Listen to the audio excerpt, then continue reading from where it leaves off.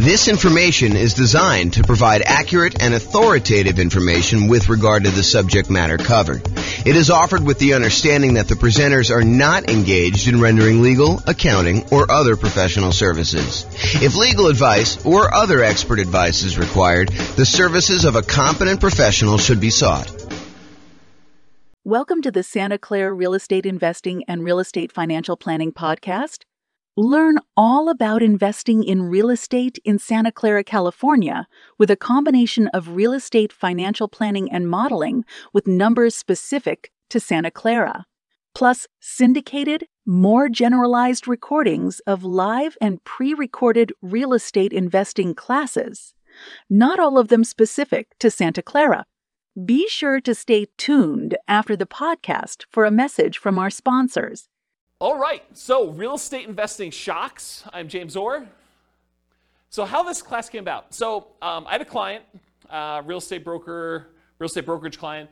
They were under contract to buy a new construction property, and they've been under contract for a long time. I'll show you the actual dates in there.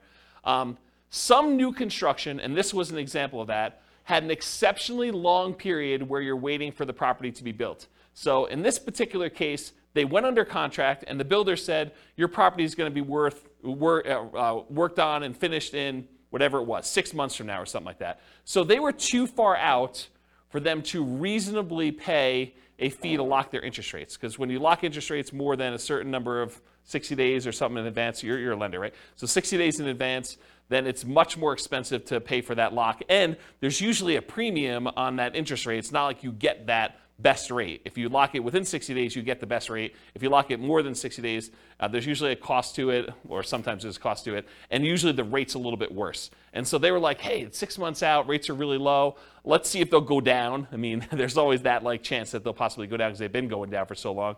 But they did not lock their rate. So what happened was, they got within 60 days of closing. The builder calls on and says, hey, look, we're about 60 days out. You should probably lock your financing at that point. They call up their lender to lock the rate, and they were shocked. They called me almost in distress, hey, we may not be able to buy this property because it's way, way worse than it was.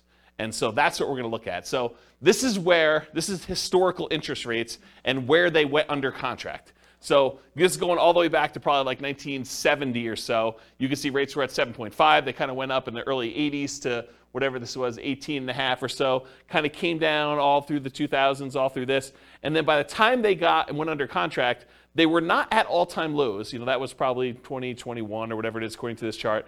It kind of went up from there, went down a little bit, but it had gone up the tiniest bit. And so when they went under contract, they were at this little mini peak. And so there was almost a thought of, well, maybe rates will go down, right? I'm not going to lock right now. They've been a lot lower within the last couple of years. Maybe they're going to go down. But if you look back historically, this was ridiculously low.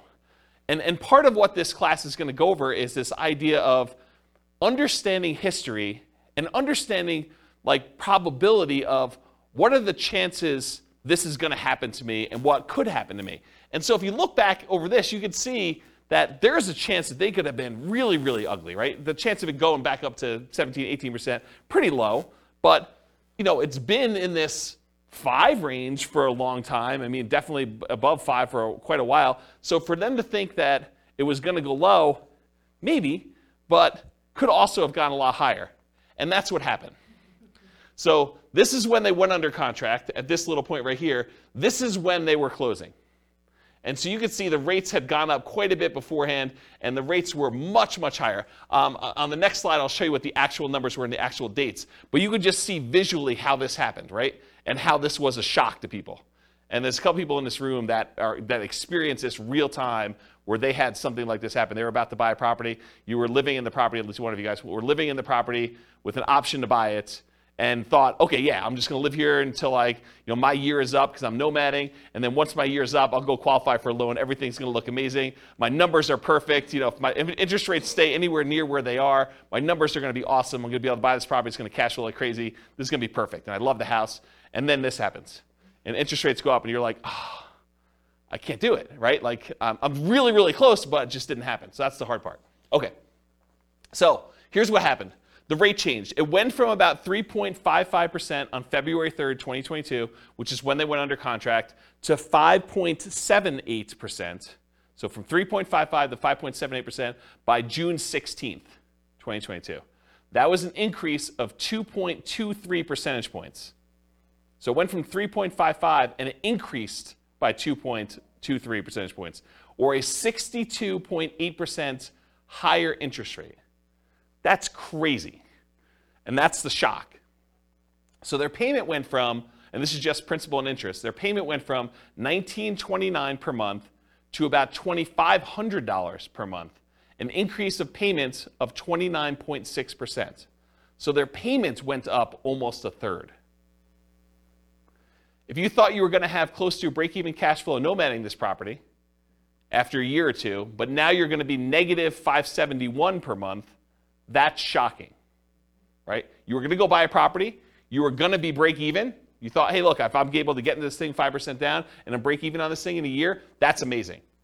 And now all of a sudden you do it and you're like, oh, now I'm negative $571 a month, like negative almost $6,000, $7,000 a year. That's pretty insane. And that was the problem. So that's why this class exists, is I wanted to, while this was shocking, I wanted to put some perspective on all of the things that can come up that are shocking about investing in real estate. Because this isn't the only thing that can be shocking to people.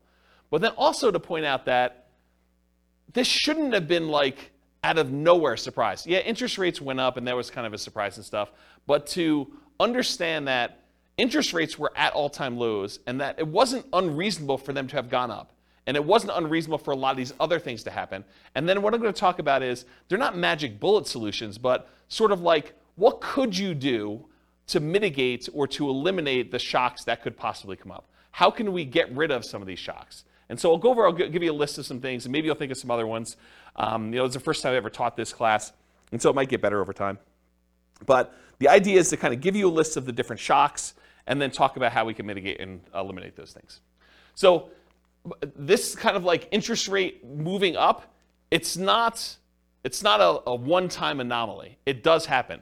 And so these are the last 6 times that we had interest rates increase by more than 1% in a relatively short period of time. So back in October 1993 to December 1994, over a 14-month period, there was a rate increase of 2.38 points. So not 2.83% in that it didn't go up 2%, but it went up, from whatever it was to 2.38 percentage points higher than that. Okay, so home prices during that period of time, they went up 3%. So if you're wondering, hey, if these significant increases in interest rates that we've had, do home prices drop? And the answer is no. So historically, in every single one of these cases, the interest rates went up. The home prices went up. So it went up 3% for that period of time.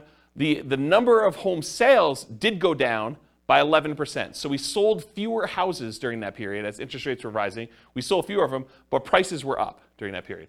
From January 1996 to September 1996, over an 8-month period, we saw a 1.2 percentage points increase of rates, and home prices went up 2% during there. Home sales went down 2%, though. So it means we sold less houses, but they went up in value 2%. Yeah, Ben? Was that 2% over that 3-year period, or is that 2% annually? I think this is a 2% increase in home prices during this period. That's what I think it is. I didn't actually go compile the data. I got this, I think, from Freddie Mac's website. Here's the address. You may want to go read their kind of the analysis, how they put it together. But my understanding is that it was 2% over that period of time. Yeah. And this wasn't a 3-year period. It was only 8 months. So January 96 to September 96, it only took 8 months for this to happen. And then it was 2% over that period of time. I thought it was 93 and 96. I was just looking at the start date column.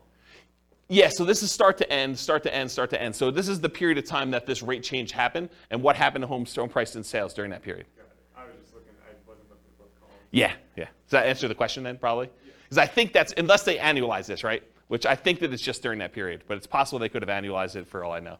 It didn't say annualized. Okay, so in October 1998 to May of 2000, that's a 19-month period, interest rates increased 1.81 percentage points, and then home prices went up 13% over that period of time, and home sales went down 2%. June of 2003 to June 2004, 12-month period, 1.06 rate increase, and 13% increase in home prices, 2% actually increase in home sales during that period. And then June 2005 to July 2006, a 13-month period, 1.18 percentage point increase in the interest rate. Home prices went up by 7%. Home sales went down by 14%. And then November 2012 to December 2013, that was a 13-month period, 1.11 percentage point increase. Home prices went up 11%, and home sales went down 2%. Yeah, go ahead. What's our current one? I don't know because I don't know if it's stopped. So I think that they're waiting for that, but it's a lot because, I mean, even this one. Like huge compared to Yeah, so our latest one was an increase of 2.23 percentage points, and it was over this period of time at least, right? So February to June. So that's pretty crazy, but it may not be done. And we need to stabilize. I'm not sure how they determine where it stops either, because it's sort of arbitrary, to a certain degree. So on average, it was a 13-month period for the interest rate to adjust.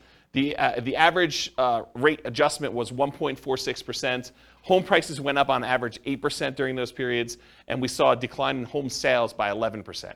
So, which, if you look at this, right, it's not a shock. I mean, it shouldn't be a shock that this happens, right? It was a shock to them because we weren't thinking about it, and you weren't thinking about it. You went under contract. You're like, oh, maybe they'll go down. Interest rates have been up a little bit from where they were in the bottom. Maybe we'll get lucky and the rates will go down. And we have got, we're far out from this 60-day period, so we'll just wait and see. But then this shows you that we shouldn't really be that concerned. Do you have a question, Austin? I saw you looking. No, I was just speculating. This is a guess. I wouldn't think it would be done currently because there's a potential still another hike coming. So until that, we know if that's going to change anything or not. I wouldn't think that this go around this year would be finalized yet. I wouldn't say finalized. I was just thinking like our current number is bigger than any number on that list. Yeah. And so probably in a year, if it keeps going up, it will be worse. Yeah. That's all I was getting. Maybe it's peak to valley too, right? Yeah. Maybe it's like they look at what the lowest was and the peak, and they sort of determine where it was. It's hard to say. It's really hard to say. There's some speculation in the room for the recording about like whether we should use the current one now and whether it's going to continue or not. So we don't know. All right. Any questions on this? So the idea though is that this is not like out of nowhere. You should not have known that this could possibly happen. It's happened before, 6 times at least, and maybe not to quite the extreme, but it's not that far off from what we've seen.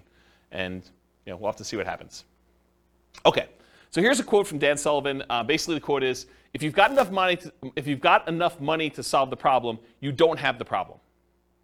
And a lot of the issues that we're going to see are related to if you're willing to spend the money, it's not really an issue, right? If you can afford the difference in the price, the monthly payments, or buy down the interest rate or some combination of their two, it's really not that big of an issue. The challenge is a lot of times we don't want to spend the money or we don't have the money. And so we'll talk a little bit about that. Okay, so this is sort of a weird philosophy I have, and I've never heard someone explain it quite like I'm about to explain it to you. But I heard some slight variations on this. So if you have a variation, I'd be interested to hear about it. But here's this concept for me. If I'm walking down the street and I look down and I notice my shoe is untied, it is not a big deal for me, right? Like, my shoe's untied.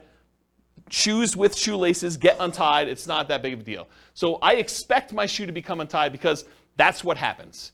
I don't complain to people. I'm not like, hey, guys, did you see this? My shoe, it's untied. It's a real problem. Like, this never happens. Like, it's just crazy. Can you believe this happened to me? I was walking down the street and my shoe got untied. You don't complain to your fellow investors that your shoe is untied. You don't let it remain untied, frozen in fear, unwilling to do what is required to fix it. It's not like, hey, what do I do? Like, my shoe is untied. There's nothing I can do about this. What should I do? This is crazy. It's never happened before. And you don't swear off wearing shoes forever because they've become untied. It's not like, oh, last time I'm ever wearing shoes, this is a big deal. I'm just not wearing shoes anymore. I'm going to go get Velcro. Or I'm going to not wear shoes with shoestrings or something like that. I just bend down, I tie my shoe, and I go on with my life because shoes become untied. And when I use this analogy, it's like you want to get yourself to the point where all the things that we know that can happen with real estate is like your shoe becoming untied. You got to expect it.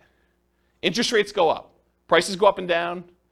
Rents go up and down, vacancies happen, roofs go bad, air conditioners go bad, tenants wreck properties, properties values go crazy and they go up and you do really, really well. You sell properties, you make huge profits. I mean, all these things happen, both good and bad in real estate, and they should not be a shock to you. So the same thing happens with real estate investing. These shocks will happen. You should expect them to happen. You don't need to complain to everyone.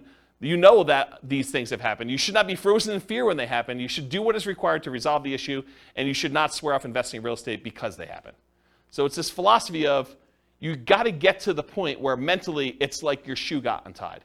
You got to trivialize it such that, okay, tenant's not paying rent.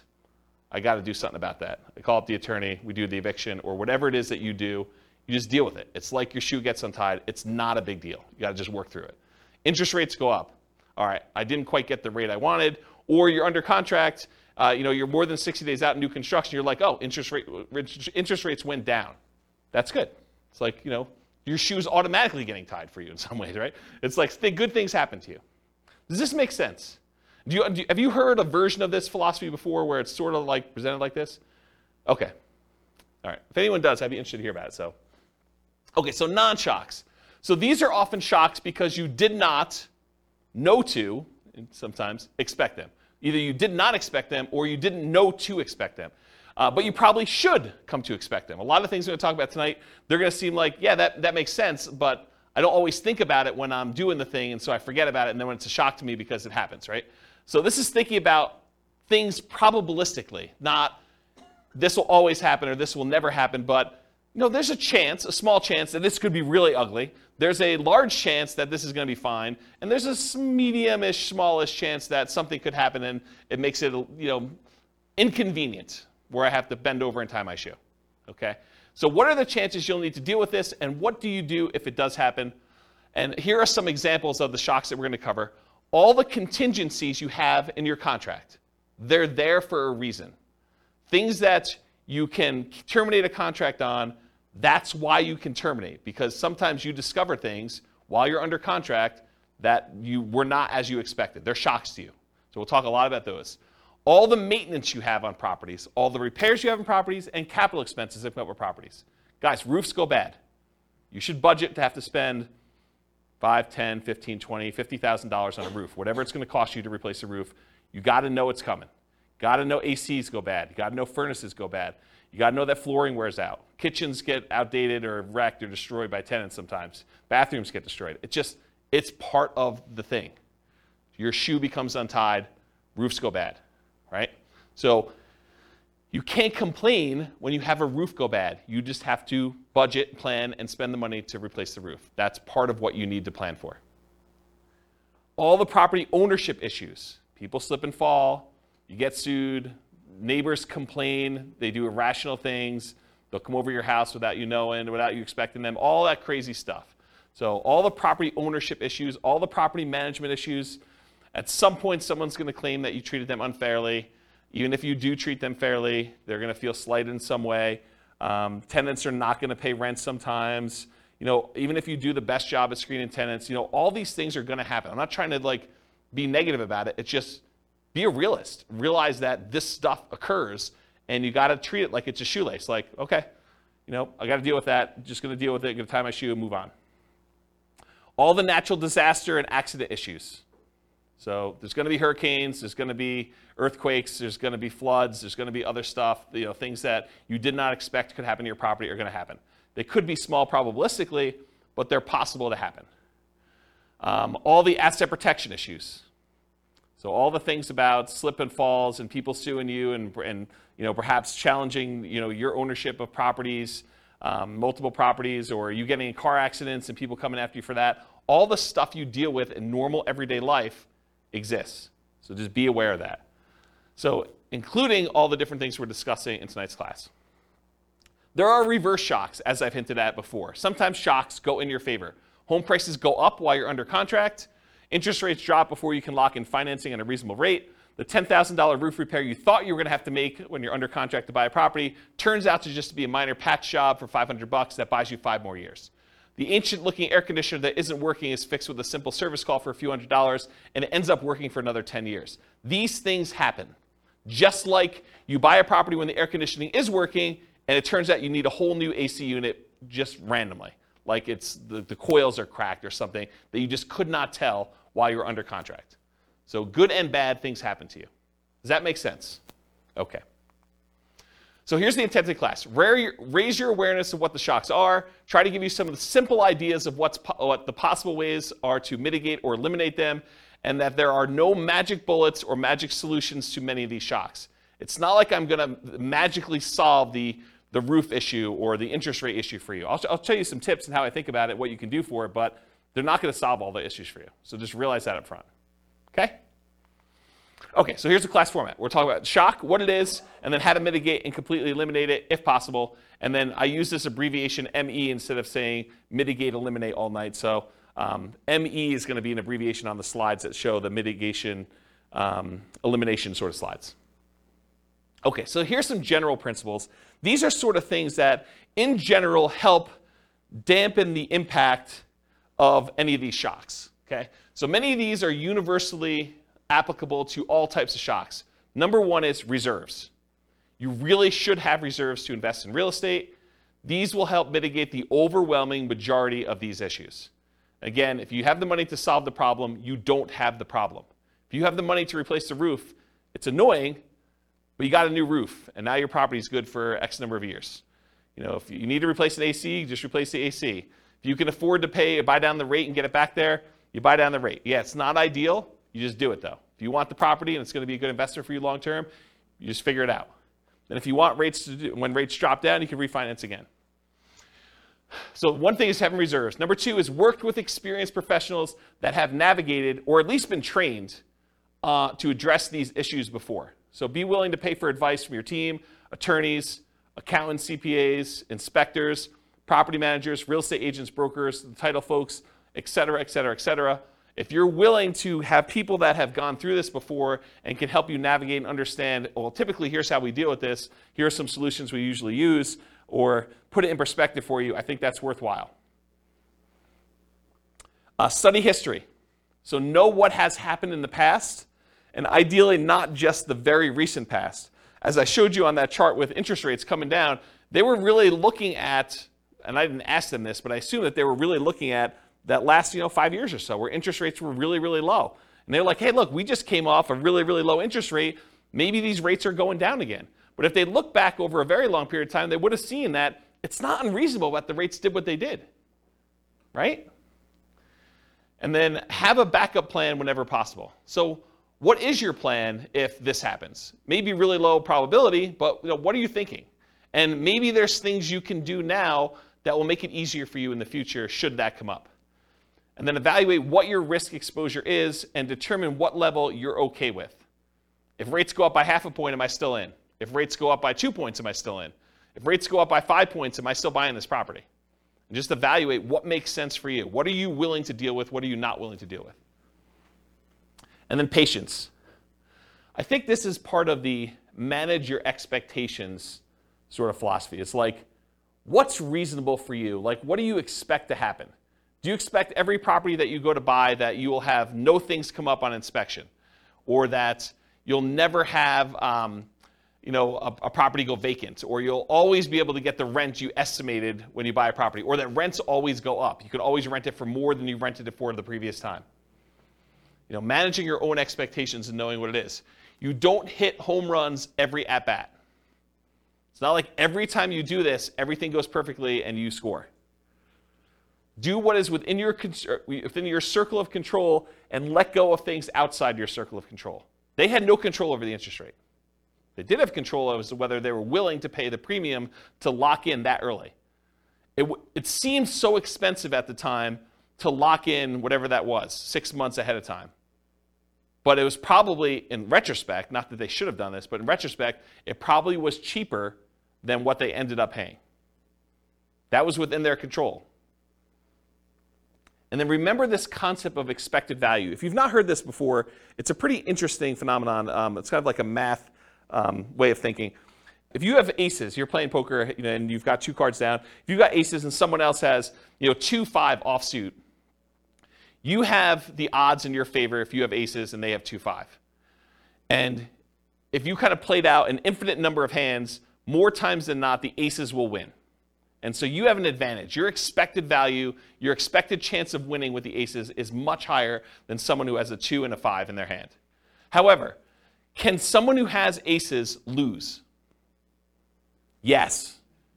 Yes, they can. So the idea is that they can have the advantage. Everything could be going in their favor, but they could do everything right, but they can still not have things go their way and they could lose.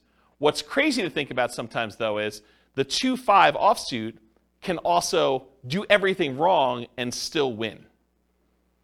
Right? They could go and play the hand completely wrong, but the cards that they get dealt in the middle of the table end up being 3, 4, 5. And that's what's hard to understand. So you got to think to yourself, okay, the odds look really good if I do these things for me to win. Not saying I'm guaranteed to win, but they look really, really good. And you got to be careful because sometimes, like with the 2-5 offsuit, you do the wrong thing and you get rewarded. You locked in 6 months earlier and paid the premium, and that seemed like the wrong, it may have even seemed like you were doing the right thing at the time, and maybe that ended up not being the right thing. And you could still end up that being correct if you had interest rates go up by 2.65%, over that period of time too. Okay. Any questions on patience? Cool. So I'm going to go over some different groups, the stuff before you buy a property, the stuff when you're under contract, the stuff post-closing once you own a property, some things specific to selling, and some extras. I think there's only one extra that I've gotten here. So that's the groups we're going to do. So let's go over before you buy. And some of these, once I go over 1 or 2 of them, they're similar enough we're going to be like, okay, we already know that. All right, so you're out looking for a property to buy. You find an amazing one. You want to put in an offer, and maybe even do put in an offer, but you find out there are multiple offers. This could be a shock to you. If you've never been in a market where you have multiple offers on a property, or you've never bought a property before and realized that the really popular, very desirable properties sometimes get more than one person bidding on it, you may not be ready for this. Anyone who's kind of been buying a property in the last 2 years has been like, oh yeah, multiple offers, yeah, we see 20 of them. But if you're brand new, you haven't seen that, could be a shock to you.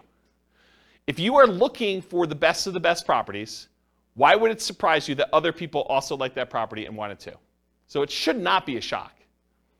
So here's the mitigate or eliminate thing with multiple offers.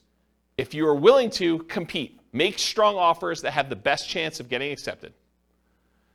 And I have a slide coming up from a class I did called the 10 tips to get offers accepted in hot markets.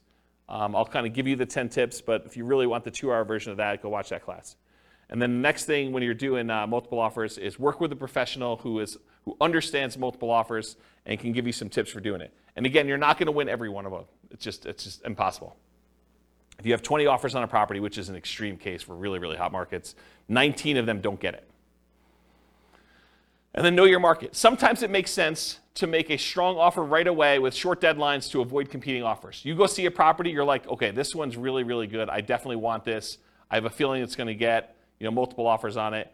So I'm going to come in hot tonight, make an offer, tell them I need an answer by 9 a.m. tomorrow. And you come in really strong with your offer. It has to be so compelling that they're not willing to wait to see what other people are willing to do.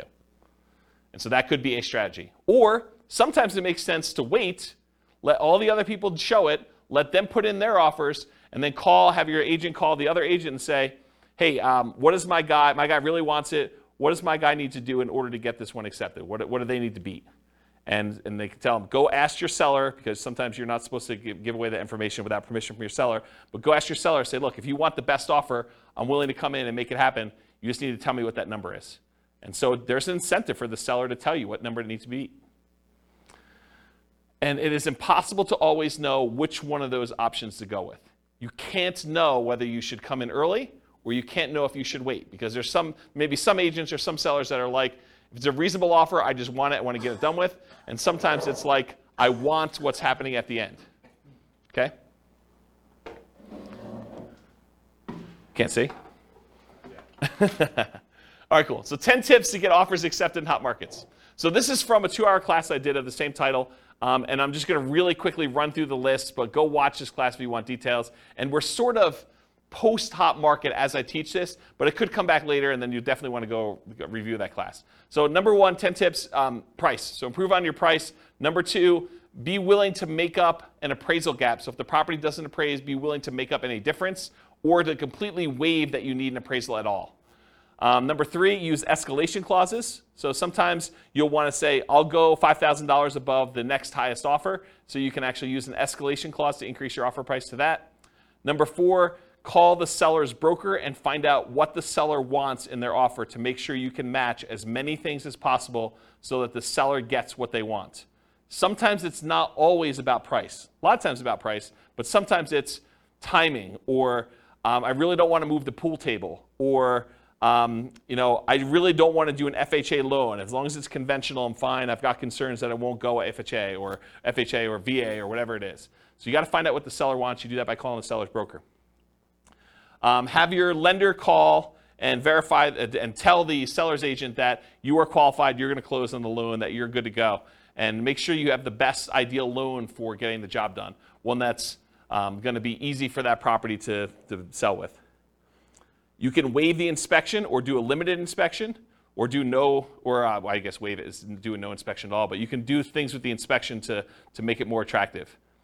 You can look at what's happening in the neighborhood to make sure you understand what you're going to need to do in order to get that offer accepted. If all the properties in the neighborhood are selling for 10% above asking price and you're coming in at list price, it's going to be hard for you to get that offer accepted. Earnest money, so you could increase how much earnest money you're putting up with a deal. I think that signals some strength. You could also make your earnest money non-refundable so that if you don't close for any reason, you don't get it back.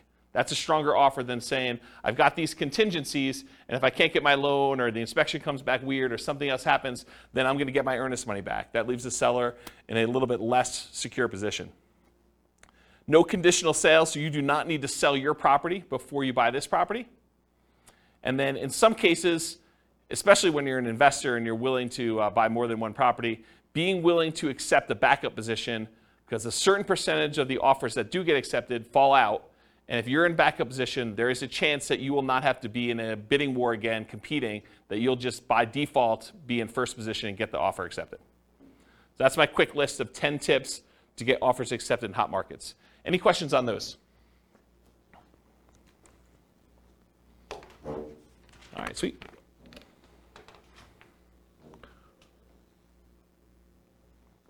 All right, cash offers. So you're making offers, we're getting loans to purchase the property, but you keep getting beat out by cash offers. For some people, this is a shock. They're like, hey, look, I'm offering $10,000, $20,000, $30,000 over asking price, or maybe you're just asking full price. Whatever it is, you're making really strong offers, but they're not accepting your offers. You're like, what do I need to do? I offered $30,000 above asking price, and you wait 30 days, and you see the property close, and it didn't sell for $30,000 above asking price, but you were getting a loan, and the person that bought it paid cash. So you're seeing that you're being beaten out by cash offers. What do you do about that? That's a shock for some people, by the way. They're like, why is this happening? It's frustrating. So same stuff for getting offers accepted in hot markets. Do as much of that as you can. You might also evaluate whether you're willing to pay the cost to use a service that allows you to make cash offers. There are services you could pay a fee to where you can then come in and they buy it cash and then you actually refinance out of it for some form. They'll vary a little bit depending on how they're structured, but that's the basic idea. Are you willing to pay the premium to make it a cash offer? Then maybe you don't need to go $30,000 over. Maybe you just need to pay 2 points or 3 points on a cash offer deal. Okay? Any questions on this? All right, limited accessibility. So either you can't schedule a showing, something about the property, they're not letting people in until a certain day that you can't make, or they're not letting people in at all because of a certain situation going on with the property, or they have very limited time in the property when there. For example, we only are allowing 15-minute showings, one person at a time. This happened during COVID. 15-minute showings at a time. We can only have one person in the property at a time at all. And we're only doing showings between noon and 4 o'clock when someone's able to take the dog and they're not at work. And so there's a really limited time, and you only have 15 minutes in the property because there's like people booked directly behind you and everything is packed. And you can only see the property for 15 minutes. Sometimes it's hard to make a decision on a property in 15 minutes. Sometimes but sometimes it's tough. Or you must see it with other buyers, agents, tenants, or sellers present. There are other times you're looking at a property and the seller insists that they be there. Or the tenants are there because they will not allow you to be in their property without them being present, so you don't go look at their room that they're growing weed in or something like that. Or there are other buyers there. It's an open house, and that's the only time you can see the property, the only time they're showing the property. Or there are other agents there. Or, especially with multifamily properties, this happens quite a bit, you can't see all the units before making an offer. They'll tell you, you can see unit 1 and unit 7. Unit 1 is just like units 1 through 6. Unit 7 is just like units 7 through 15. But you only see 2 units. The other ones are in different condition. Some better, some worse. But you can only see 2 before you make an offer. So that can be problematic. But this can be the norm in some markets, right? It can be, especially in different market conditions where it's a really hot market, or maybe it's based on property type, or just that particular property is kind of a weird one. But that could be pretty typical for what you're expecting. But it could be a shock for some people. So see it as it is, but not worse than it is, Tony Robbins. So how do you deal with this issue? How do you mitigate it? How do you eliminate it? Keep your ability to fully inspect the property. And by inspect the property, I mean yourself and or any professionals you hire. Inspectors, termite guys, radon, like all the different guys you want to come in and do tests as part of your offer. So don't give up your rights to do this testing if you're going to do that. But if you have to be competitive, sometimes you have to be willing to say, okay, well, I'm only going to do a limited inspection, even though I didn't get to see the whole thing originally. So you want to get a multifamily property bought in a really hot market. Sometimes you're like saying, well, I'm only going to do a light inspection. I'll just do a walkthrough of the other units, but we're good. I know what's going to be there. I've done enough of these. You got to be willing to kind of accept that risk if you need to do it. And then evaluate what your reasonable exposure is and what the probability is that will happen, and bake that into your offer. Say, look, I've seen enough of these at this point.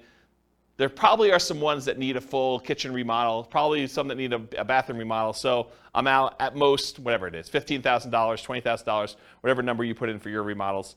And so that could possibly be the case. And I can't imagine every single one of them is going to be like that. So let's say half of them are. And so you could say, there's probably a X% chance that that's the case. So I'll go ahead and bake that into my offer. I know that I'm going to possibly have to come out of this. If it's better than that, great. If it's worse than that, yeah, I got a little worse of a deal. Okay? Any questions on limited accessibility? All right, not having all the information. So you're wanting to make a decision, whether you're going to make an offer or not, but you don't have all the information you need. Maybe you're missing HOA docs to be able to tell if you can use it as a rental, or that you could park your RV, or put a little ADU, additional accessory dwelling unit back there. Maybe you're missing solid rent comps. You're just unable to get rental comps for this particular property. You really want to call your property manager. They're not open until Monday. It's Friday night. You're looking at this property. You just can't get it to make a decision. Or maybe you're missing property financials. This happens all the time with multifamily properties. You want to get financials for the property. They're like, yeah, you'll get them when you go under contract, but we're still preparing them and I don't have them. And we already have 14 people looking at the property in the next 2 days. Got to make a decision. You're missing info on the condition of parts of the property you're unable to see. Snow is on the roof, tenants in one or more of the units. It's a hoarder house. You can't see past all the boxes and garbage. There's times when you will not have the information you need in order to make a decision. So how do you deal with, how do you mitigate or eliminate this lack of information? It's rare that you'll have all the information you need up front, especially with multifamily properties. You need to move forward to get more information, like going under contract, but keeping key contingencies. So if you're like, look, I really want to see the financials, well, make your offer, subject to you getting these financials and being able to terminate the contract if you can't get them. And again, you got to weigh this. If you ask for so many contingencies, it may make your offer weak and you may not get it to begin with. So you got to balance this act of, hey, look, I'm making an offer. I'm not demanding that I have the financials, but I really want to see them. But I'm moving forward regardless of what they are. And then you make your decision based on that. And sometimes doing things like what I just suggested of moving forward, but getting the information later, comes at a cost. Paying for an inspection, paying for an appraisal, paying for professional opinion or advice on a property that you may ultimately not end up buying. That's part of the buying process. You're going to pay some of those costs, and sometimes you're not going to end up buying the property. And sometimes you buy with incomplete or sometimes inaccurate information. So sometimes you buy a property and you never get the information from the seller. You're guessing. It's incomplete history. Or sometimes they give you information and it's wrong. They tell you, yeah, the HOA allows RV parking here. and you come to find out that that was not correct. Or Airbnbs. That's another good example.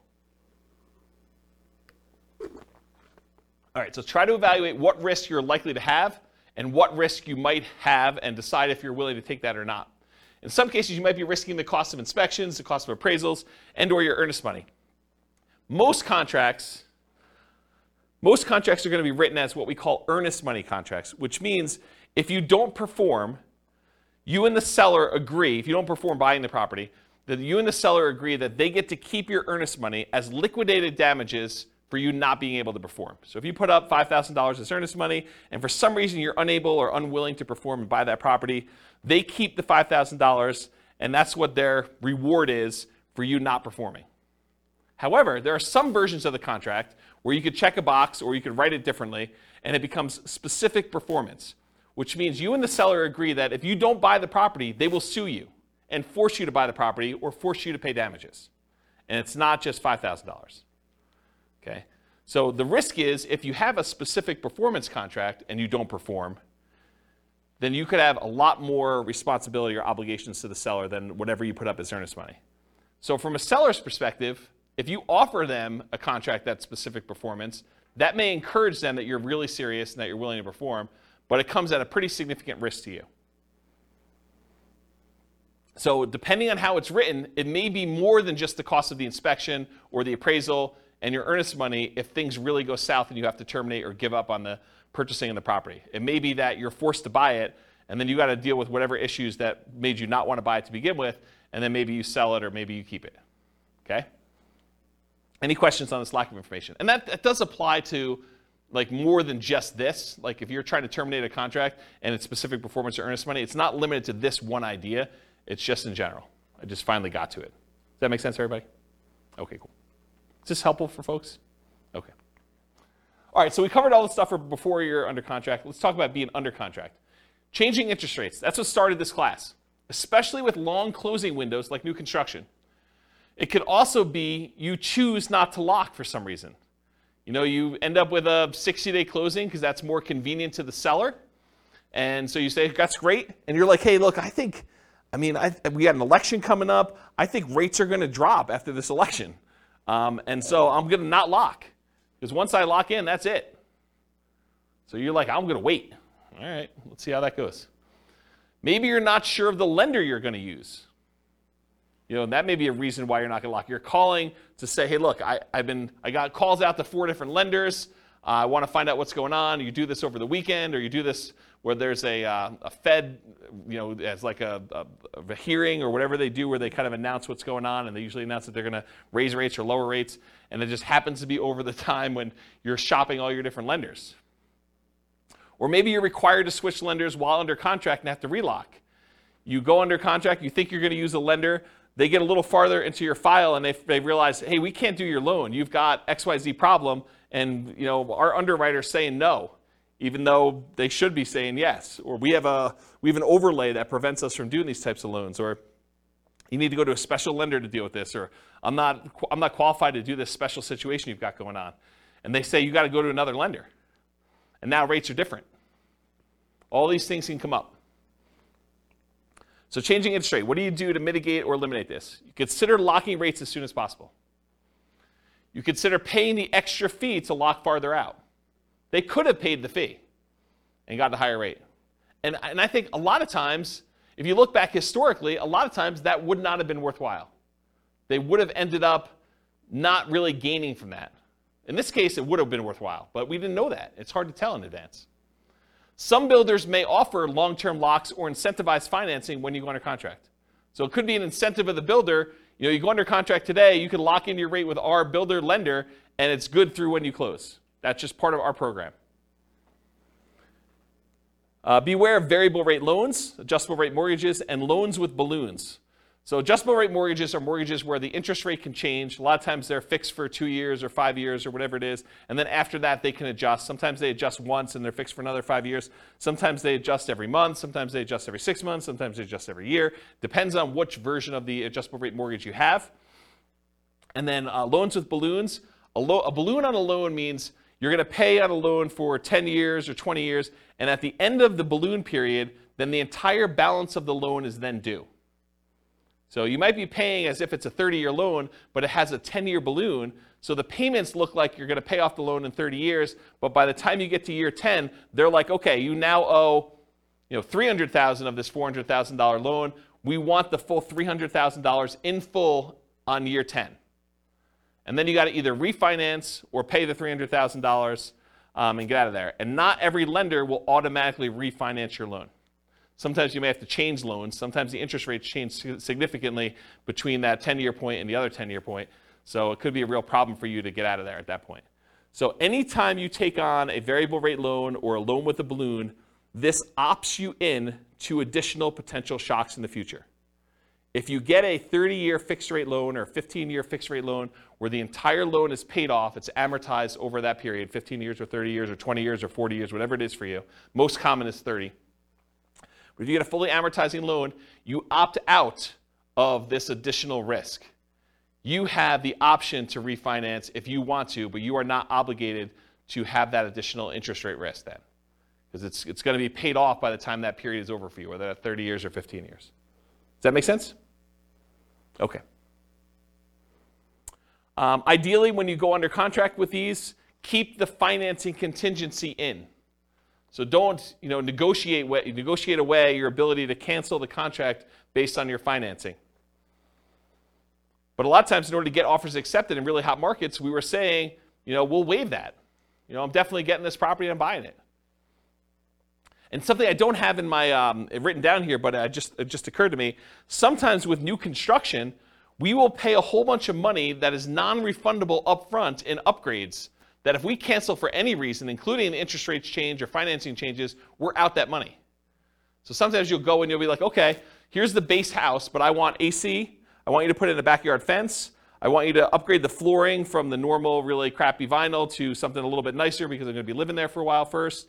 And I want you to put in a refrigerator and everything else. So we'll be like, okay, great. We're totally willing to do that. It'll cost you this amount of money. And we'd like an extra $10,000 in non-refundable earnest money for us to be willing to do those upgrades for you. If you do not close on the property, you don't get that money back. That's pretty common. Okay? So realize if you cancel now because interest rates went up, then you're out that additional money. So it could be a lot more than just regular earnest money. So getting back to this point, ideally keep your financing contingency in your contract so that if this does happen, then you're minimizing how much you spent up to that point to be able to get out of it if you decide you do not want to move forward. Another point here, if you could not lock now, and now if you could not lock and now you can't make the numbers work, you may need to terminate. So if for some reason you were unable or unwilling to lock, and now later on the rates don't work for you, you may need to terminate or try to renegotiate if applicable. So you've been under contract for a while. Maybe the market's softened a lot where the builder's having some struggles getting things under contract. It's possible they may come in and say, look, we really want you to continue buying this property. What if we gave you $5,000 to buy down your rate to help out? It's not going to buy it down to what it was, but maybe it helps you a little bit. Maybe you negotiate that. Or maybe it's with a seller who's like, look, the market's very different than when you went under contract with me. I really want you to close this thing out because I'm going to buy something else. I've already got 1031 things picked out, or maybe I'm moved and I've already bought my new property, but I really need to get this thing sold. How about I knock off $5,000, or I pay $5,000 in seller concessions to help buy down your rate or something? You couldn't renegotiate if it's possible to do that. Of course, if you do cancel for some reason, you might be at the cost of any inspections you did, any appraisal money you spent to that point to get the appraisal done, any earnest money if you're outside of your ability to cancel without getting your earnest money back, and maybe some other out-of-pocket costs. Beware of specific performance contracts, as we discussed before, where you are telling them that you guarantee that you're buying the property, otherwise they can sue you to perform and force you to buy or force you to pay damages.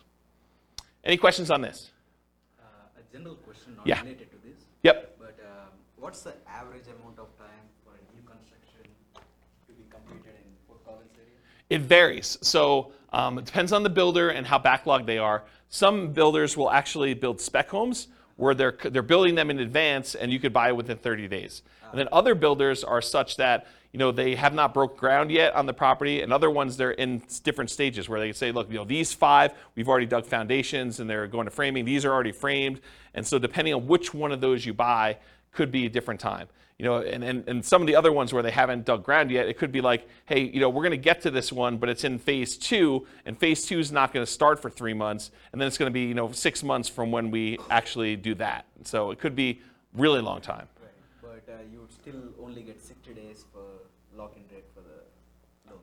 That's correct. A lot of times you are limited to how far out you can lock unless you're willing to accept a higher interest rate or pay a fee, or both. Right. Yep. Yeah, so there's trade-offs when you're doing this. Do you pick one that's going to be ready in 30 or 60 days and think that, I want that? Or is there something really special about this lot that you really want this one and you don't like the models they have on the lots that are there? Maybe it faces the wrong direction for you. Maybe it's only a couple of bedrooms, or maybe, the prices are different. There's all sorts of variations as to why you might wait. So it's really tricky. Okay. That make sense? Yeah. All right, cool. Any questions on this? Sweet. Inspection issues. So in most cases, you'll be inspecting the property after you go under contract, often with the help of your team, home inspector, for example. Sometimes this might also include disclosures from the seller, including due diligence documents like leases or property disclosures where the seller tells you everything that they know about the property, at least in theory. Might also include things you might discover during the same period, like survey issues. So you say, look, that shed looks like it's really close to where I thought the property line might be for the neighbor. We probably should get a survey on this property. Or, this fence looks really janky as to where it is. Maybe I should check and have a survey done to see if the fence is really the property line and stuff like that. And sometimes you have a survey done and it's wrong. The shed you built or the deck you built is on someone else's property, or their deck on your neighbor's deck is actually on the property you're trying to buy, and it's potentially problematic. Or shared driveways get kind of weird in some cases. There's all sorts of weird stuff that can come up on this, and sometimes you don't find that out until you're under contract. And a lot of times you've already paid your inspection fee at that point, because you've inspected the inside of the house, and you paid the survey guy in order to come out there and do this, and you paid for your appraisal, even if the appraisal wasn't done yet, because you kind of prepaid it with the lender in order to get a jump start on it, because there was a shortage of appraisers and you wanted to make sure you got your spot in line. And so now you're out, inspection, survey, and appraisal for a property that you may be terminating on or that you got to negotiate on. So that could be a shock to you. You just got to realize that up front. Okay? There are going to be things that come up on a property on inspection. So this should not be a surprise to you. You are going to find things on the inspection. That's what the inspection is for. Okay? The inspection is to get a second set of eyes, a professional's eyes, or 2 or 3, depending on whether you're going to bring in specialists for other things like radon and asbestos and meth and mold and all things like that. So you might get more than one inspector's eyes on it or as a professional. Maybe even contractors give you opinions about what things are going to cost and what things need to be done for certain issues you may see on the property.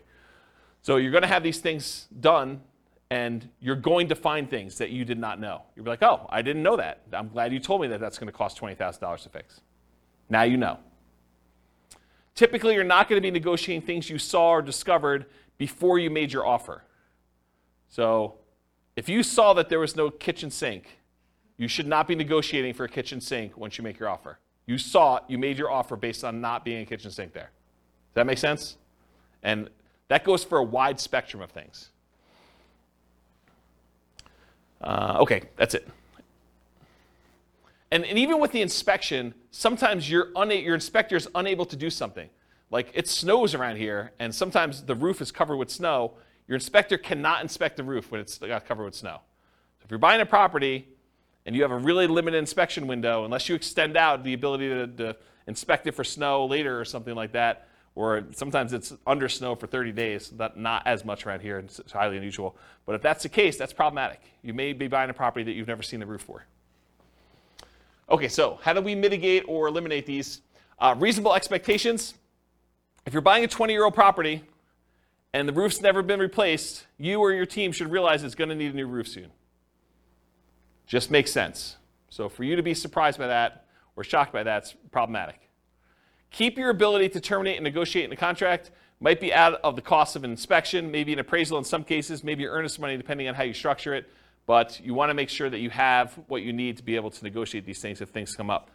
If it's not something acceptable to you, even if the seller could or would address it, then with the advice of your team, terminate. So make sure you understand what the repercussions are.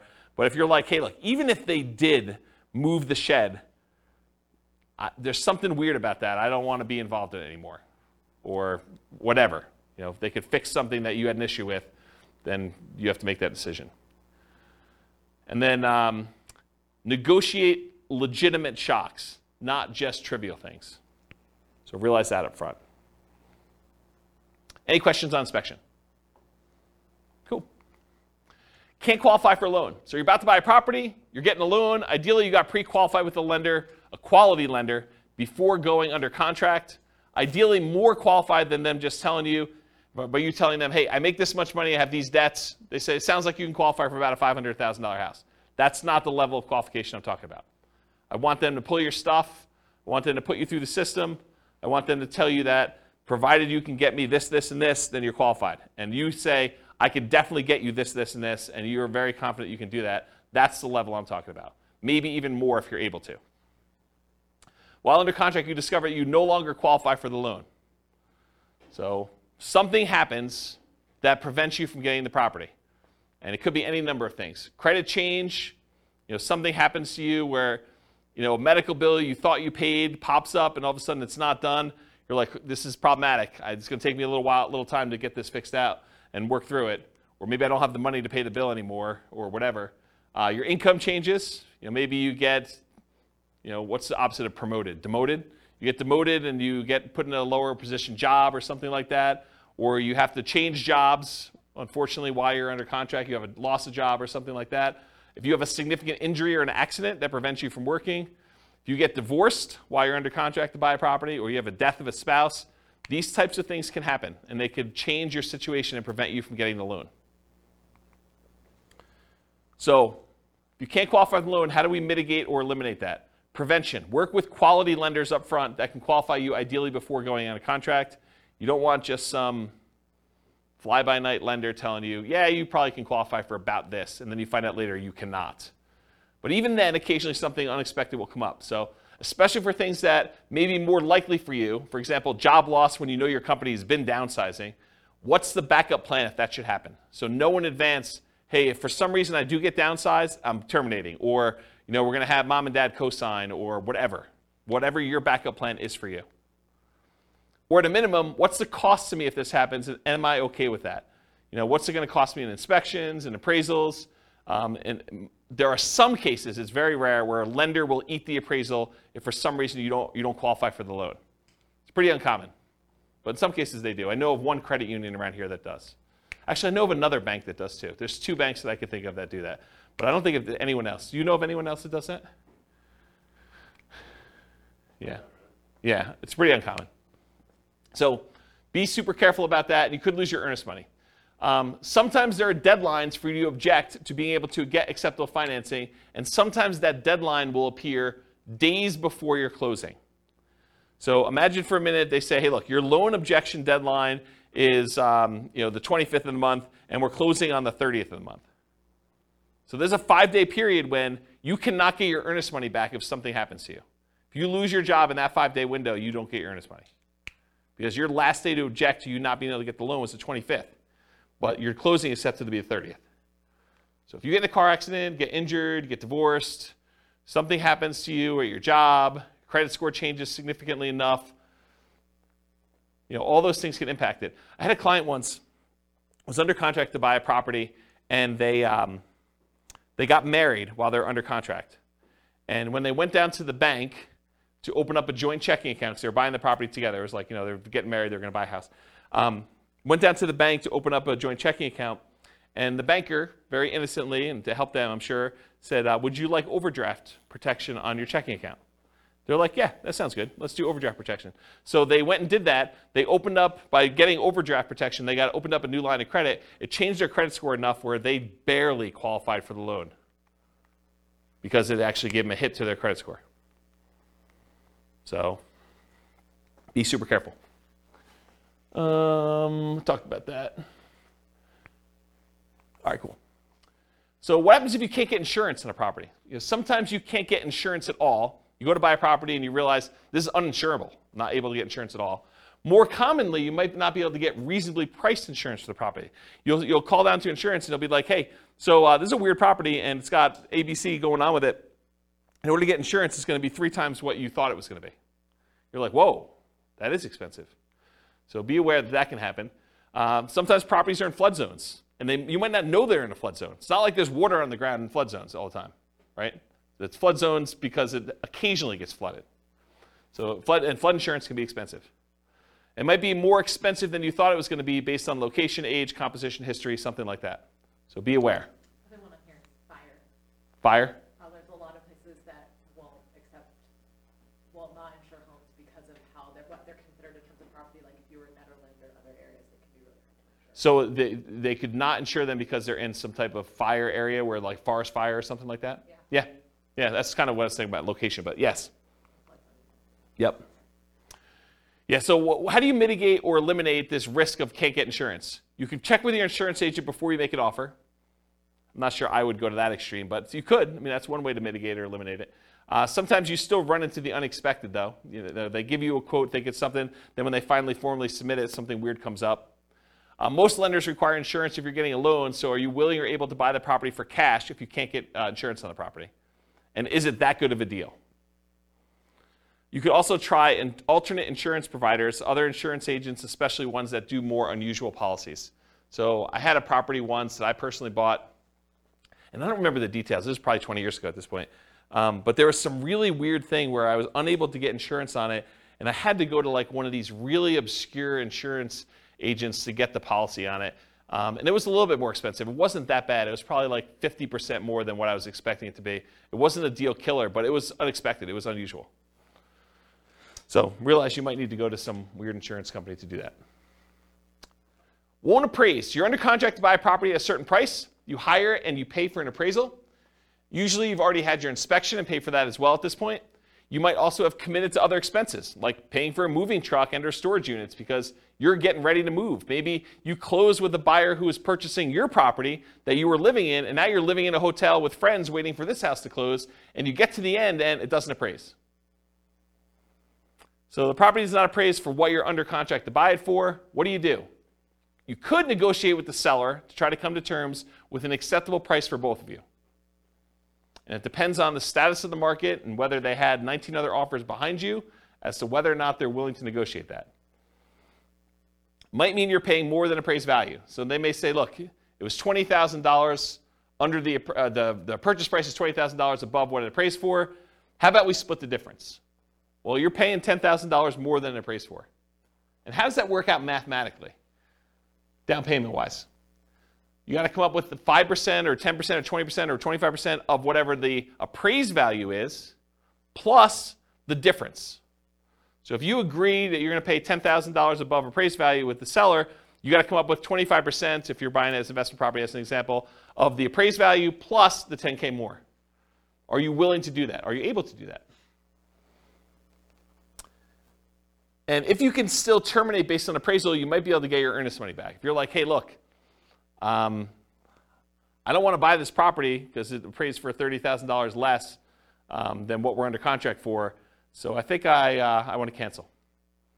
And so you paid for inspection, probably paid for the appraisal, but probably can get your earnest money back if your deadline is still there and you're able to do that in a contingency. Yeah? Can you also get another appraisal? In some cases, you may be able to get another appraisal. Sometimes that can really vary, right? It can. You could also contest the appraisal. Yeah, sometimes you could say, hey, look, you use really bad comps. These are not comparable sales. Yep, those are also good mitigate, eliminate options. Is FHA? I think FHA sticks with the property. I think if you have an FHA appraisal on a property, I'm pretty sure that sticks with the property for like 6 months or a year or something like that. Talk to your lender to get details. But certain appraisals will stick with the property, even if you go and try to hire another lender to do it. With conventional financing, I'm pretty sure they do not, as of right now, and this could change. Lending policies change all the time. Okay, title or HOA issues. So you're under contract to buy a property. You negotiated to have the right to review the title work with your attorney and the HOA documents. While you're reviewing the title work and the HOA documents, you discover something unacceptable in the title documents or HOA documents that prevent you from doing what you want to do with the property. For example, having an RV or being able to do short-term rentals or being able to have rentals at all or something like that. Or that you feel could impact you when you got to resell the property later. So maybe it's not something you're worried about, but you're like, hey, that's going to be a problem because this property is sort of built for X, and it turns out you can't do X with it based on something in title or something in the HOA documents or something like that. So something comes up where you're unwilling to do this. As a side note, this is like one of my little weird pet peeves. Is your real estate agent competent to review title work for you? Are they trained on how to review your title work and tell you what is going on with it, whether there's a problem in there or not? The answer is no. We do not get trained on title work. Title work is an attorney type thing. It's a legal thing. So your real estate agent is not qualified. So you should not rely on your real estate agent to review your title work. All right, so how do you deal with, mitigate and eliminate title HOA issues? So in some cases, the seller could do something to solve the issue. You can negotiate with the seller to try to come up with terms that are acceptable to you to fix or mitigate the issue. For example, if you thought you were going to be able to park an RV on the property, but the HOA says you can't, then would you be okay with an X dollar discount instead? That could be a possible solution. If you could still terminate based on title or HOA, you might be able to get your earnest money back, often out the costs up to this point, whatever that is, inspection, appraisal, etc. Any questions on this? Cool. All right, post-closing. What if you can't get rent? Can't get the rent you thought you were going to get? You bought a property with the intention of renting it, traditional buy and hold, short-term rental, nomad, whatever it was. You now own the property. You've already gone through closing, everything you've got in hand, but you can't quite get the rent you thought you were going to be able to get. That's a shock, right? I thought I was going to get $2,000 a month. Can't get it. Maybe it's $1,800. Maybe it's $1,500. Lower than expected. The market's softer than expected. Maybe you just, fewer people applying. Maybe it's poor time of year. You've got a property and you're trying to rent it over Christmas. You closed right after Thanksgiving, and now you're trying to rent the property between Thanksgiving and Christmas. Good luck. It's a soft time of year. You get poor feedback from the previous tenants or guests. Maybe you got really bad ratings on Airbnb for that. Maybe you got, there's a new website comes on where tenants get to rate the quality of the properties, or maybe that exists in your marketplace, and you got really bad reviews. Could be a problem. So how do we deal with this? We evaluate all the different ways to improve cash flow on rental properties from another class I taught, How to Improve Cash Flow Workshop, How to Improve Cash Flow Workshop, the class. So for the sake of time, I will talk about a couple of these, but I'm not going to run through them all in detail. There's a 2-hour class on this literal thing, and there's a checklist for it. But things like subdividing your property into multiple units to get more rent than you thought you were going to get, renting upstairs and downstairs separately as an example, renting by the bedroom or bed, rent parts separately like garage, community pool, RV parking, RV and backyard, add services like high-speed internet. That's not interest, it should be internet. Offer the property to a tenant buyer on lease option, lease purchase, or agreement for deed to increase income, reduce maintenance, charging pet rent, charging fence rent or carpet rent. They want new carpet, you charge them extra rent in order to pay for that, or extra rent for something else the tenant desires that you install.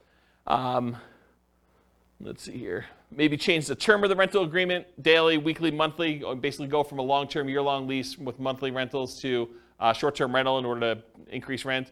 Maybe charge weekly or bi-weekly instead of monthly. Include done-for-you services like lawn care, snow care, removal, house cleaning for an extra fee.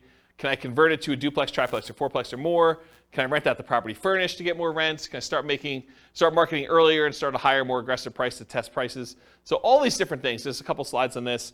So go watch that 2-hour class. I'll put a link to it in the show notes. But there's a lot of stuff you could do in order to increase rents on that. All right, next one, undisclosed issues. You find out about undisclosed issues after closing. So you buy the property, you close, you're all excited, you walk with your keys, you go pull your car into the driveway when you get there, and the neighbor comes over and is like, hey, I am so glad you bought that meth house. We were really concerned it was going to be another drug dealer coming in. I'm so glad you guys bought that. And you're like, what are you talking about? This was a meth house? Oh my gosh, I didn't know that it was a meth house. That's a real problem. So you find out about something undisclosed after your closing. The seller may or may not have actually known. Maybe the seller didn't know it was a meth house. Maybe they were an absentee landlord and they were just oblivious, and they thought the calls from the police were just solicitations for raising money for the police fund, when they were really calling to say, hey, you got people serving meth or dealing meth out of your property. The inspector may have missed the issue. So it's possible, the inspector did their best, but they couldn't see it or didn't know to look or just overlooked it or was just hiding or something like that. Or maybe you may have assumed it was a small issue when it turned out to be a more expensive issue. So you thought this was going to be a $500 fix because you've had that issue in the past before and it didn't cost that much. But now they're like, oh, no, this is not a $500 fix. This is a $5,000 fix or $10,000 fix. We got to go in the walls and rip stuff out. And you're like, whoa, can't you just do this? They're like, nope, it's beyond that. Can't do that. So some common ones might be repairs or unable to use it the way you intended. Those are like the big groups. All right. So definitely how do you deal with these? How do you mitigate or eliminate these? You definitely get inspections done to help reduce the chances of this happening. Not saying it won't happen, but it definitely reduces chances. Get bids from contractors for repairs you're unsure about, and maybe even ones you think you know how much they'll cost, because with inflation, I'm finding that prices are way up beyond what I thought they were going to be. Okay, so if you thought, hey, in the past I had this done 5 years ago, it was X number of dollars, but now it might be 2X or 3X in some cases.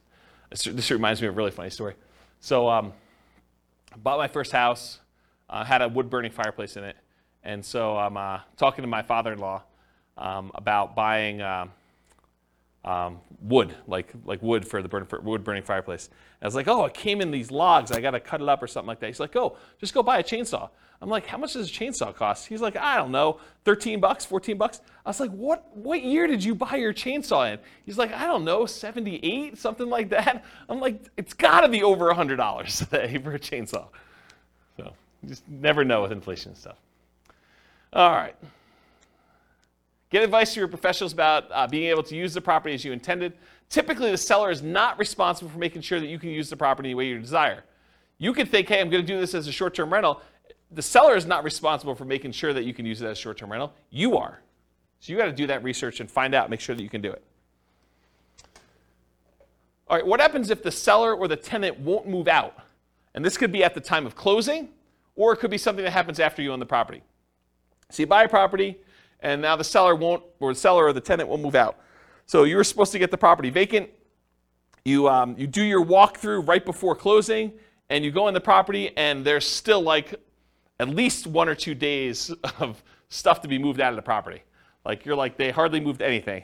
Like, we're going to closing in an hour. Are you going to be out of here in an hour? And they're like, oh, I don't know. I might need a little extra time to do that. That's okay, right? How do you deal with that? You walk through the property before closing to make sure they're out, ideally. Evaluate if you're willing to close with them still in there. If they're not out, might be hard to negotiate and still close with the same loan on the same day. It's tricky, right? If you have a loan, all the paperwork's done on the loan, and all the money's listed out, can you just have the seller give you $2,000 to close on the property? Not without the lender knowing and approving that. It's possibly loan fraud. It's an inducement to buy the property from the seller that the lender does not know about. So you need to get permission from your lender to be able to do that. Good luck trying to do that in an hour and getting those documents approved again. So you got to figure that out. It's kind of tricky. Make sure you understand eviction laws and how they might apply to your situation beforehand. So go talk to an attorney if you think this is anywhere possible, a remote chance or something like that, or your property manager or both. And then get professional help from the attorney for evictions to make sure it's done promptly and correctly. You don't want to go like Wild West this and kind of try to make it happen. You really want to understand what you're doing. Any questions on these? Kind of shocking, right? Be able to do that? Oh. Apparently I must have missed one of the slides. So underinsured or not insured for some things. So not all things can be easily covered by insurance. But many investors, especially newer investors, may shop solely by insurance premium and not compare coverage to understand what's covered and what's not to some extent. So the thing is, you go and you call 3 different insurance agents and they say, okay, your policy is going to be $1,400, your policy is going to be $1,200, your policy is going to be $1,100, the 3 ones you call. You're like, oh, well, I'll go with the $1,100. That sounds like the best one. Maybe not. Maybe the $1,100 one didn't cover sewer backups into your basement. Or only covers personal injuries on your property to $500. And now someone gets in an accident on your property, they slip and fall, and their medical bills are $5,000, and now you're coming out of pocket $4,500. Well, that $300 that you saved doesn't look so good now, does it?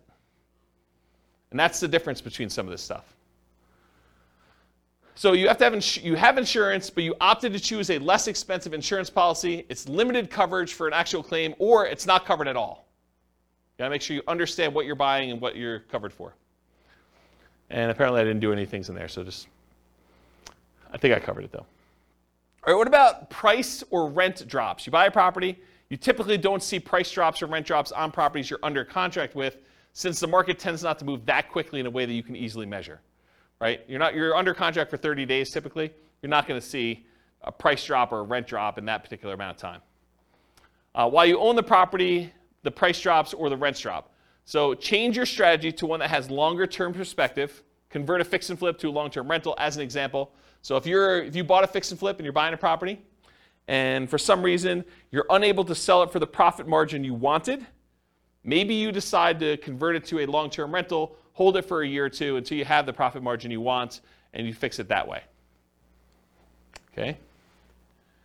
Change the use to improve the value. So you were using it one way, long-term rental, now you change it to short-term rental. Use long-term leases, still likely to have issues when the lease is up. So if you use a year-long lease and rents drop, you've got a rent fixed in for a year, but at the end of that year, if rents had gone down, they may drop and you may need to adjust it down at that point. But it'll keep you propped up for a year. And then go watch that class on how to improve cash flow. They'll talk about other strategies for dealing with rent drops in there. Any questions on this one? Cool. HOA restrictions. HOA won't allow your intended use. You can find out after you buy that your HOA won't allow for rentals. Could be that they change their policy after you own the property. So this has come up for some clients before, so it's kind of important. Let's say you bought a property and you planned on using it for a rental. And while you own the property, the HOA gets together and all the different members of the HOA vote to change the rules of the HOA so that now you can no longer do regular rentals or short-term rentals or something else. That's potentially problematic. And in some cases, they may have to grandfather you in if you were already using it that way, but maybe they don't. You should definitely know the rules around you for what that could be. So read through your HOA docs is how you mitigate or eliminate it. Read through the HOA docs carefully before buying, often done while you're under contract. It may also be done prior to making an offer, but it's often not practical. Most of the time, they're not giving you HOA docs to read before you go under contract. Most of the time, it's done afterward. You may not have access to them until you're under contract, and you may need to act quickly on in-demand properties just to get your offer accepted. Get the help from your attorney interpreting them if you're concerned. Your real estate agent is not reading all these HOA docs. So you should be reading them and getting the help of an attorney if you need help interpreting them. We're not trained on that. It's not like we get training on interpreting HOA covenants. What about loan call due? Oh, this is an interesting one. I put some slides I've never put in a presentation before here, so this will be interesting for you guys. Loan call due. So you decide you want to buy a property, like buying it subject to, or maybe even on a lease option, as you'll see here in a second, or you move it into a LLC after you buy it for asset protection reasons. You know, things like that where you're like, you don't think it's a big deal, but now the lender's like, wait a minute, you now triggered this due on sale, due on transfer clause. What happens if the loan gets called due? Oh, that's pretty interesting. So let's take a look. How do you mitigate or eliminate this? You understand and get advice on the Garn-St. Germain Depository Institution Acts of 1982, which discusses loans being called due.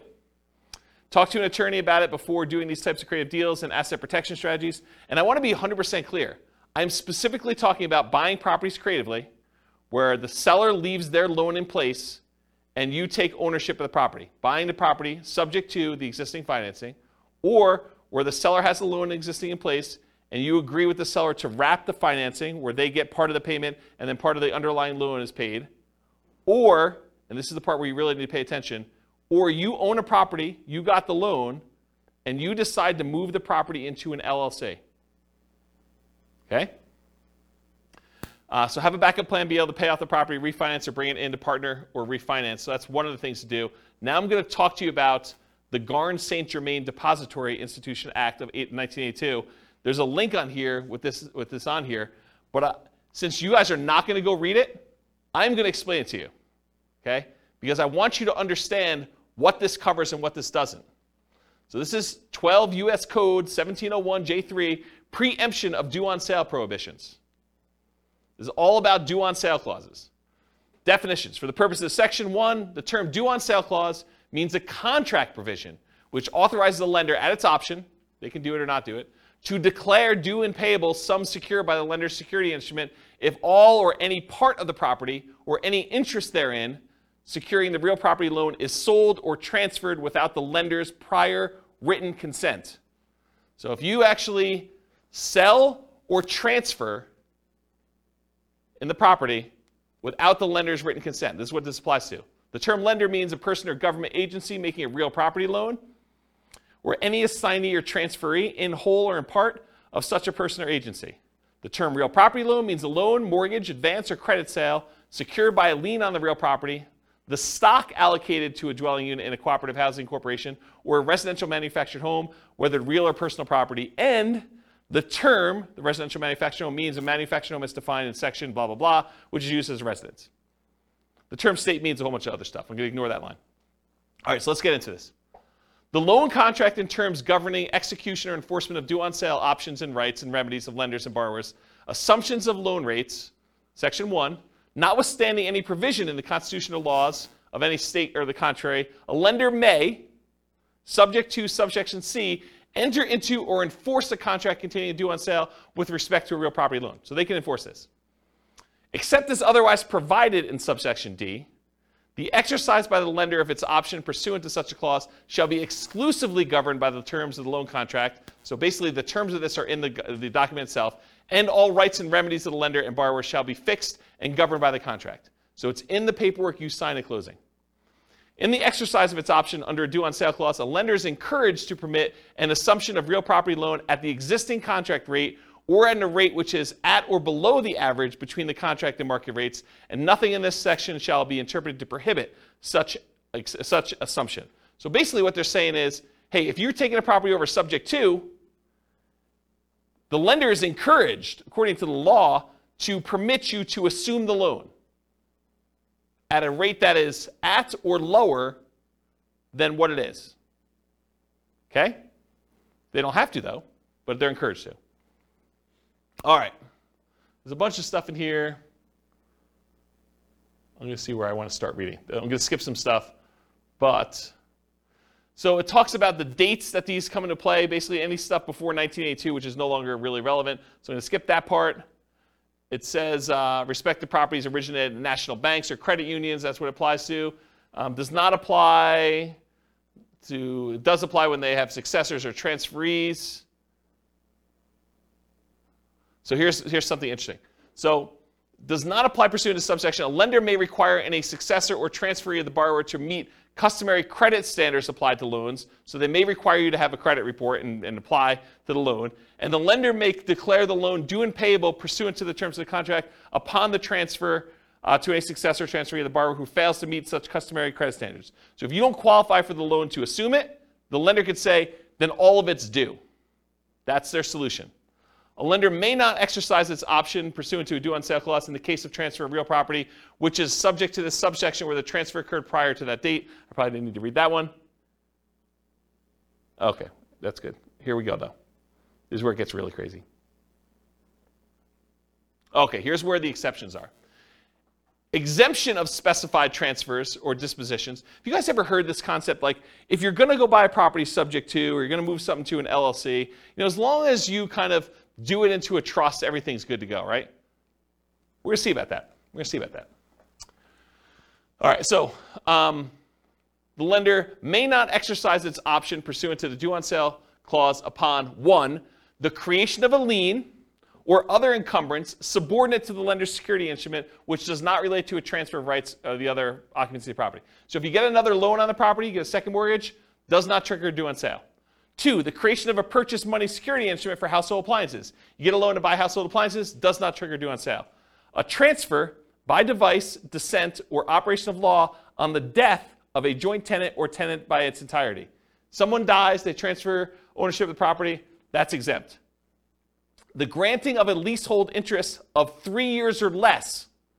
If you rent the property for 3 years or less, that does not trigger the due on sale clause. However, I'm going to continue reading. Not containing an option to purchase. If you do a lease with an option, that triggers the due on sale clause. Says it right here. If you do a lease option, it triggers the due on sale clause. A transfer to a relative resulting from the death of a borrower. So you die, you want to give it to your kids, that's cool. Doesn't trigger the due on sale. Transfer where the spouse or children of the borrower become an owner of the property. That does not trigger the due on sale clause. A transfer resulting from a decree of a dissolution of marriage, legal separation agreement, or from an incidental property settlement agreement by which the spouse of the borrower becomes an owner of the property. You get divorced, one owner owns it or something related to that, doesn't trigger it. A transfer into an inter vivos trust. This is the one we were talking about, right? A transfer into an inter vivos trust in which the borrower is and remains a beneficiary, and which does not relate to a transfer of rights of occupancy in the property. So yes, if you transfer into a trust where the seller still is the beneficiary of the trust, that does not trigger the due on transfer clause. But what does? You transfer into a trust, and then that trust's beneficiary is someone other than the original seller, the original owner of the property, that does trigger it. Any other transfer or disposition described in regulations prescribed by the Federal Home Loan Bank Board. Isn't that crazy? Now you've read it. Now you know. Doesn't that just dissolve all asset protection? Yes, right? So here's the thing. So the question was, does that just dissolve all asset protection? It's super interesting to think about. Because if they transfer ownership to another entity, because an LLC is another entity, that is by design what the LLC is set up for. It's not you. You are not that LLC. You're trying to set up a legal entity that is not you. So if you transfer it from you to an LLC, you have transferred ownership. Right? So what does that mean? It means that the seller can choose at their option do due on sale. The lender can, yes. It's not, they're not obligated to, and you don't see this happening very often, but I want you to understand from a shock perspective, because this is the class for it, right? That, hey, if you have a property you transfer to an LLC that you got a regular, like, conventional loan on and had a due on transfer clause, and you do this, don't be surprised that it could get called due, right? That's the point. And doing a lease with an option agreement could also trigger it. Doing a lease for more than 3 years could trigger it. Right? A 3-year term. Right? That's what it said. Crazy. I see some confused looks. Is this like the first time you've ever heard this? No, can you negotiate with can you tell your, I guess my question is, can you tell your lender, or do you just hope it doesn't happen? The question is, can you tell your lender? What do you do? You just hope for the best. I think the correct answer to this one is you need to talk to your attorney. And you need to have your attorney explain to you the risk. And I suspect, I'm not an attorney, not giving you legal advice, I suspect most attorneys would say, this never happens, move it into an LLC, it's not a big deal. But you've read it now. I'm not making this stuff up. I wouldn't write it like that to just arbitrarily make something up for you. This is like from, where is it, Cornell Law. The address is on there.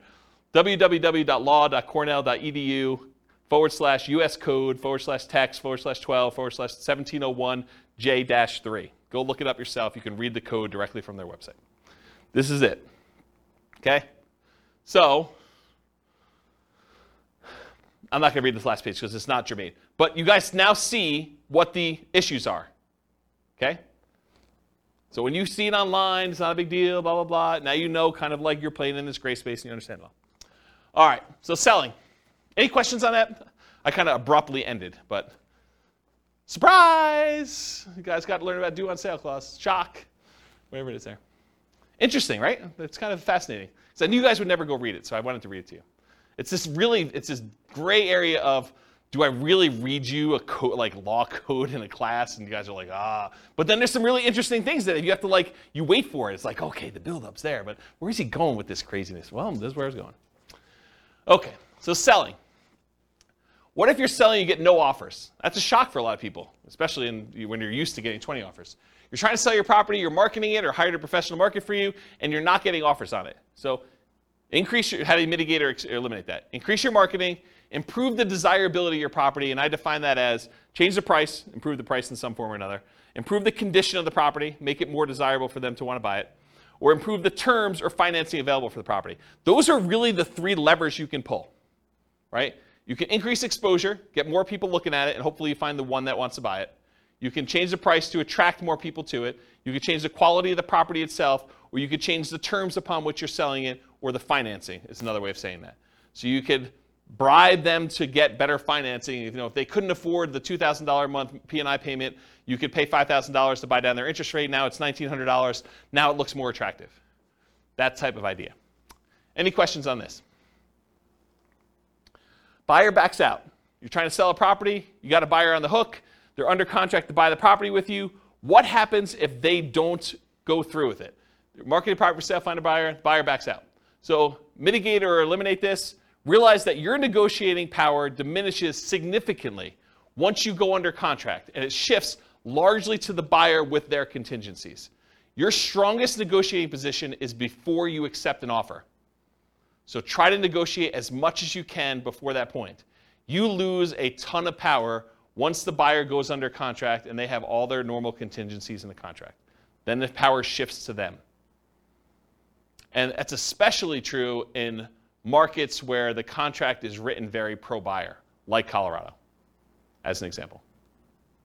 In some markets and market conditions, a property falling out of contract can stigmatize a property for some future buyers.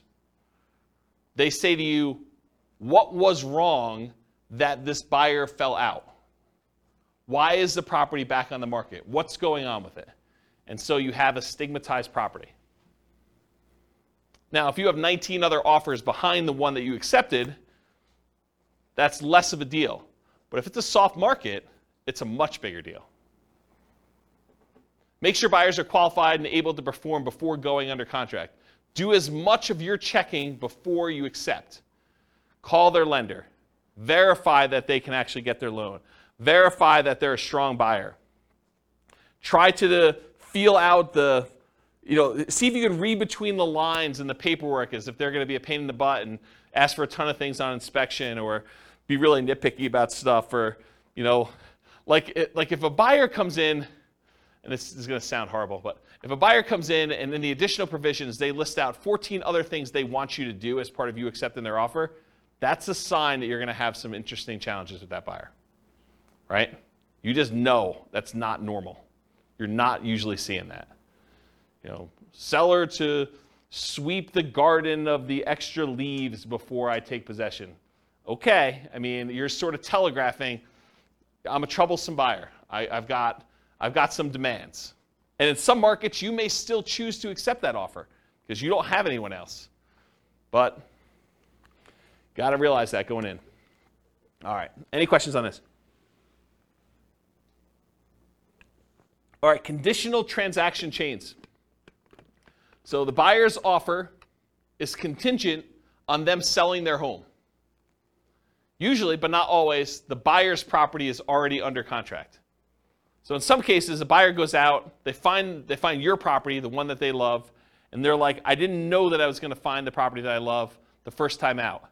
We were going to list our property for sale in the spring, but we really love your property. Will you go under contract with us now so that I could buy your property, and we will have our property on the market in a week?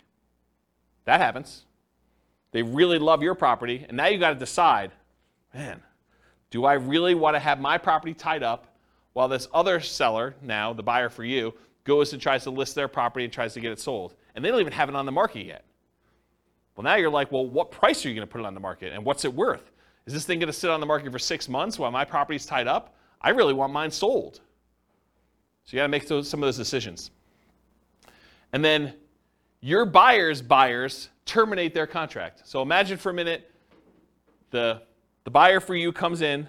They say, I really want to buy your property. You're like, okay, what's the situation? You're like, well, we have a buyer already on our contract, and we gave them, they gave us 60 days to be able to close on it. So we can close on yours in 43 days because that's how long we have left to do it. So you're like, okay, I accept that. But now their buyer, for some reason on inspection or they can't get the loan or whatever, they terminate. But they were going to use the down payment from the sale of theirs to buy yours. That's potentially problematic, So evaluate the strength and likelihood that your buyer's buyer will close on the property. You got to really look back at this and say, how sure are they going to close? Are they past inspection? How qualified are they? Can I talk to their lender? But you want to do all this before you accept their offer, because then you lose negotiating power. Understand this extra risk. This should not be a shock. If you accept an offer like this, you really should make sure. And they would be able to get their earnest money back because they're... The other person's buyer or yours? Yours, like... Yeah, because that's part of the condition. Yes. So the question was, can the buyer who's under contract with yours get their earnest money back? And yeah, if they have a contingency in your contract that says, I'm planning on buying this thing, and if I can't get my loan, because they now they don't have the down payments, or maybe they can't qualify with 2 mortgages, they may be getting out on loan, or they may be getting out on the contingency they have for you. So you got to be super careful about this one. Consider other buyers before contingent buyers when possible. If you've got 2 buyers interested in your property, you may want to pick the one that doesn't have a contingency, even if it's not as good in some other areas, because this is a pretty big risk, in my opinion. Try to eliminate this contingency as early as possible. Or it might be very difficult to do this, and it might be really difficult to do this, but maybe negotiate compensation if their buyer fails to perform and they terminate on you. Say, look, I'm willing to wait and work with you, but if this current buyer fails, you need to put up an extra $2,000 hard, because I'm making decisions that's going to cost me more money in order to hold this property and have it off the market for you, because I got to move out in preparation for you buying this one, and I got to go buy something else. Maybe you then go under contract on something else and it's problematic for you. So the time to negotiate this is when they're hottest, when they're most excited about going under contract in your property, not after you get them under contract and they thought, I won, right? You want to do this before you sign and do it. You want to negotiate these things. But it can be really hard to negotiate, really, really hard, especially if you don't have anyone else interested in yours, right? It's really hard for you to say, oh, we don't have anyone else. Why don't we just accept this one? And the thinking is, if they don't buy it, we'll just, someone else will come along. We'll keep it available for showings, and maybe someone will come along and do it. But the chance of someone coming along and being in backup position is relatively small. Not a lot of people are wanting to shop properties that are already under contract in some form, unless the market's hot, then they might. Okay, any questions on this? Cool. Extras. So I put one here about 1031 exchange issues. If you're trying to compete a 1031 tax-deferred exchange, you might be trying to buy a replacement property or to sell a property that you've already selected a replacement property for. So you're like, hey, look, I really want to buy this new building. I'll have to go sell my old building in order to be able to 1031 exchange into this new one, and I'm trying to work that out and the timing of it. It's higher stakes in a lot of cases because there can be significant tax consequences for you. It's not just all the other stuff we've been talking about. It's all the other stuff we've been talking about, plus now you might have to pay taxes on something that you didn't think you'd have to do. And it's capital gains tax and depreciation recapture tax if it's a rental for whatever period of time you held it, plus if you have any rollover from previous 1031 exchanges. So it can be something that shocks you. Sometimes it's an issue with timing, especially with new construction. You try to buy a new construction property as one of the properties you're 1031 exchanging out of, and for some reason the builder delays. The contractor's there, or there's construction delays or supply line delays or something like that. You thought I was going to easily be able to do this, and now you're pushing up against a deadline, or maybe you're over the deadline. Sometimes it is an issue with inspection, appraisal, or other contingency where you're like, I really don't want to proceed with this because I've got this other stuff going on. So how do we mitigate or eliminate this? Get a contingency on your replacement that the sale must go through, or you can cancel and get your earnest money back. So when you're about to go buy something else, tell them, I'm doing a 1031 exchange. If my other one doesn't close, I'm not buying this one. And I want that contingency up and through as far out as I can get it, right? So that you know, or at least as far out as the other one's supposed to close. Maybe more if you can. Carefully consider your replacement property or properties. Make sure that you evaluate those as the probability of being able to buy those and whether they look like they're definitely going through or this kind of iffy one or whatever you got going on there. And work closely with your 1031 exchange intermediary, the company you hire to do the 1031 exchange, to discuss what this looks like if things fall apart. Either your buy side or your sell side or whatever. Make sure you have those conversations to understand how they usually deal with it. This is like that expert advice sort of thing, right? And then make sure you have a backup plan. Because some of the consequences for this can be huge. If you owned a property for a long time, it's appreciated a lot. Tax bill could be pretty significant for these. So we're not just talking like, I got I got to pay $500 extra a month on a rental property because the interest rate went up. This can be orders of magnitude higher, right? All right, any questions on this? Otherwise, I'm going to do conclusion. So, most of these shocks, if you think about the shocks we went through tonight, right? Should you anticipate most of these? Is there anything in there that's really a surprise? No, once I told you what they were like, yeah, I mean, this makes a lot of sense. They should be anticipated. You should see them. You should understand that these are likely to happen. Now, what probability? What's the chance of them happening? Could be really small, could be very common, right? So you got to understand like where we are with that. But getting professional advice and guidance and having reserves can help mitigate most, if not all, that we're likely to experience. Can you see that why having reserves can just say, okay, yeah, that's annoying, but if I want to do it, I'm still going to do it because it's just a little bit more money. And sometimes it's just money at different times, like the roof. It's not like you didn't have to do a roof. It's like you know a roof's coming. It's just now I had to do it at a time that was inconvenient for me. Study history to better understand what can happen. So it's helpful for you if you can look back and say, hey, interest rates have been a lot higher than where they are now. The chance of this thing going up from here is really high. And knowing that that's a real risk for you. Okay. Any questions? Was that helpful? Kind of a crazy class? Surprise. Surprise all sorts of stuff. I really like that due on sale thing. I think that was pretty cool. No one goes and reads. They just say, on the internet, they say if you do a trust, that's how you get around it. Don't ignore what the law actually says. Just do the trust thing. Okay. All right, cool. No questions? Awesome. Thanks for coming, guys. I do appreciate it. I will see you all next week if you're coming. Bye-bye for now. With home prices up, mortgage interest rates up and rents up, but not quite enough to counteract the higher prices and interest rates. Cash flow on rental properties in Santa Clara is harder than ever. Book a call with the Real Estate Financial Planner to apply our proprietary 88 strategies to improve cash flow on your rentals. See the show notes for a link to schedule your call and improve your cash flow today. If you're a real estate agent, lender, or professional in Santa Clara that wants to help our real estate investor listeners, consider reaching out to learn about collaboration opportunities with this podcast.